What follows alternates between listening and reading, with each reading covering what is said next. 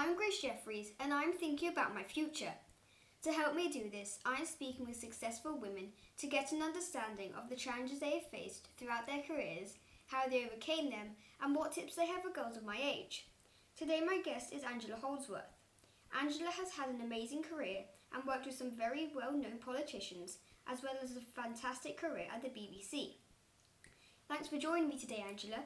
Can we start by you telling everyone about your early years, as I believe you moved house 16 times? Yes, my father was in the army, and so that meant that he would have a posting roughly every 2 years. Sometimes he had one in 6 months. So as a child, I lived in various parts of this country, Scotland, London, the southwest, Midlands, but also in Germany and in Libya and in Aden. And when I was 9, there was a big crisis called the Suez Crisis, which meant that the British forces who were in Libya were involved in what was going to be a war. So I got put into the barracks under armed guard with my mother and all the other families, and we got evacuated in a bomber and sent to Malta, and then from Malta flown to the UK. So that was quite an adventure. Were you always interested in politics and journalism at school, or did that start later in your life? No, that started actually at school, because I went to a school called Cheltenham, which had been one of the first ever schools for girls in the 19th century. And when they were bringing the vote for women back in 1918, they thought that they should start to educate girls a little bit differently because they hadn't had the vote before. So they started a course called citizenship. And rather bizarrely, that course was still there in the 1960s, and I did it, and I found it great fun because it taught you all about how politics worked, central government, local government, all sorts of local things, from how the sewage got from your house to the sewage plant, how the waterworks worked, how the local courts worked. And I was always quite a nosy child, and so finding out all those things was terrific, and I think that's really what started my interest in politics. I believe you went to an American university. Do you think it's important to try to go to university?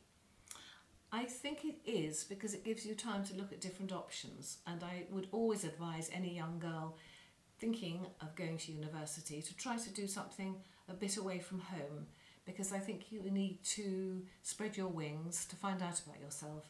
And if you're always slightly under your parents' shadow, you perhaps don't discover things that you might. And for me, going so far away from my family was very interesting. I really had to fight for myself and cope in a new country, and I think that was very exciting. And it gave me a political opportunity. I'd worked in politics in the UK, and then going to university slightly older than usual. I started university at 21, having worked for a few years in the House of Commons before, and I got involved in an American campaign, which was very exciting.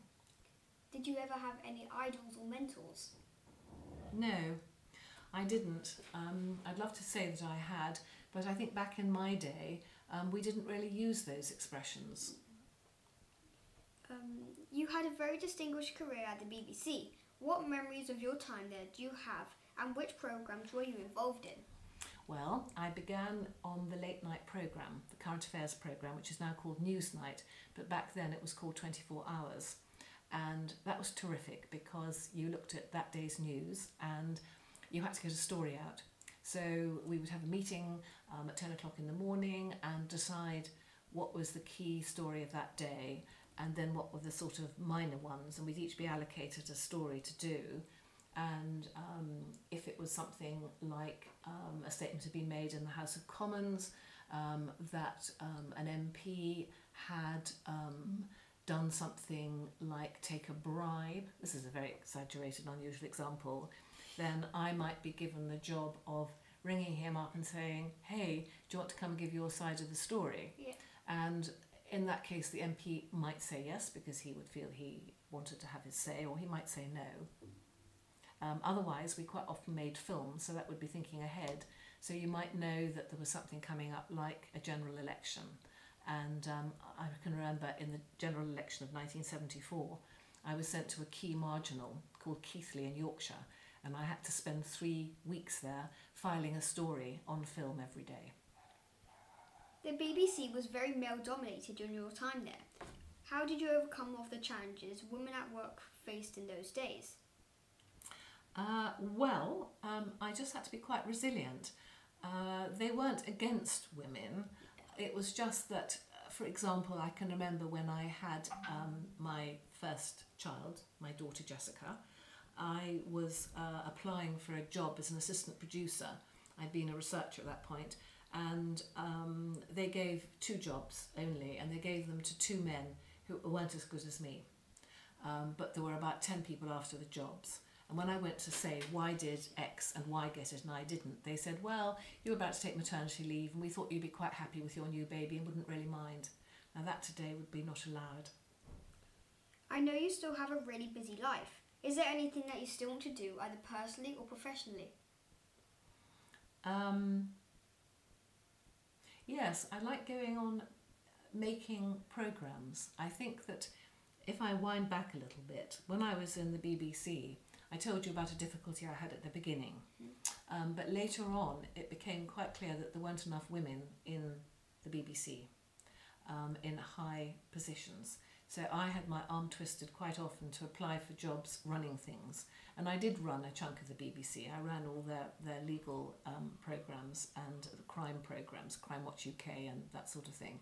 But I didn't really want to do anything bigger than that because I didn't think it would be compatible with having my family. So I preferred to go on making programmes. And then I left the BBC and continued making programmes.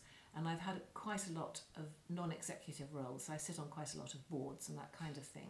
But my big love is always being creative. And any creative project I can do, I grasp with both hands. And recently I've been doing this exciting project which has really been telling the story of women in law and how they've succeeded in the last 100 years, which is how you know Stephanie Boyce, because she came on, she was part of that huge project, which was a video project. How do you think your time moving around when you were younger reflected on your time in the BBC with your resilience?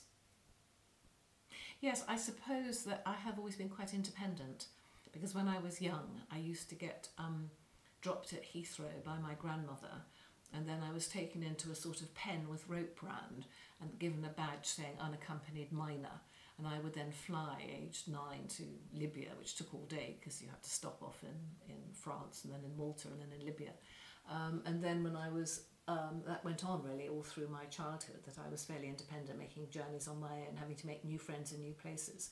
So actually becoming a journalist and having to go somewhere on my own, going off in a train with a notebook to make plans for a programme about, it could be oil coming to the Shetlands. I remember doing that project when I was quite young, because there was no oil then, and they knew that they'd found oil under the North Sea and it was going to transform the Shetland Islands. So going off not knowing anything about the Shetland Islands, finding out, having a natural curiosity. What tips would you give girls when they start to think about their careers and their future? I would do quite a lot of research into different sorts of jobs and see what kind of things you think might appeal to you. I would very much try to do work that you find interesting, if you can. A lot of people are tempted to go for work which makes a lot of money, but you know you're going to spend a lot of your life working, so it might as well be doing something that you really enjoy. So I would also take the opportunity, whenever one's offered, of going and getting some work experience. Don't do it when you're too young. I think that sometimes children are pushed into doing work experience when they're only 15. I think that maybe is a little bit too young to really pick up something. You might be put off, as my daughter was put off doing law because she was sent to a solicitor's office age 15. She ended up being a solicitor, but she resisted it because she thought it was so boring, and it was only really in her 20s when she had another look at it that she realised that it was the right thing for her. The world is changing so much and so quickly. What do you think work for women might look like in 10 years' time? Well, I think that work for women, I think it's quite exciting, because I think that there's no reason why women can't adapt to do all the sort of digital opportunities that will come their way. And I think that I've been impressed during lockdown by how much creativity has come out of people just being at home and coming up with ideas and then finding visual ways of sending them. And I think that all sorts of jobs could open up for women in to do with style and graphics and design. Those don't necessarily have to be women's jobs, and there's no reason why women couldn't do jobs in engineering, say. I think that really the differences between the sexes have almost gone now, and I imagine that the sort of manual work which could be done by a robot, that's mostly men's work, isn't it?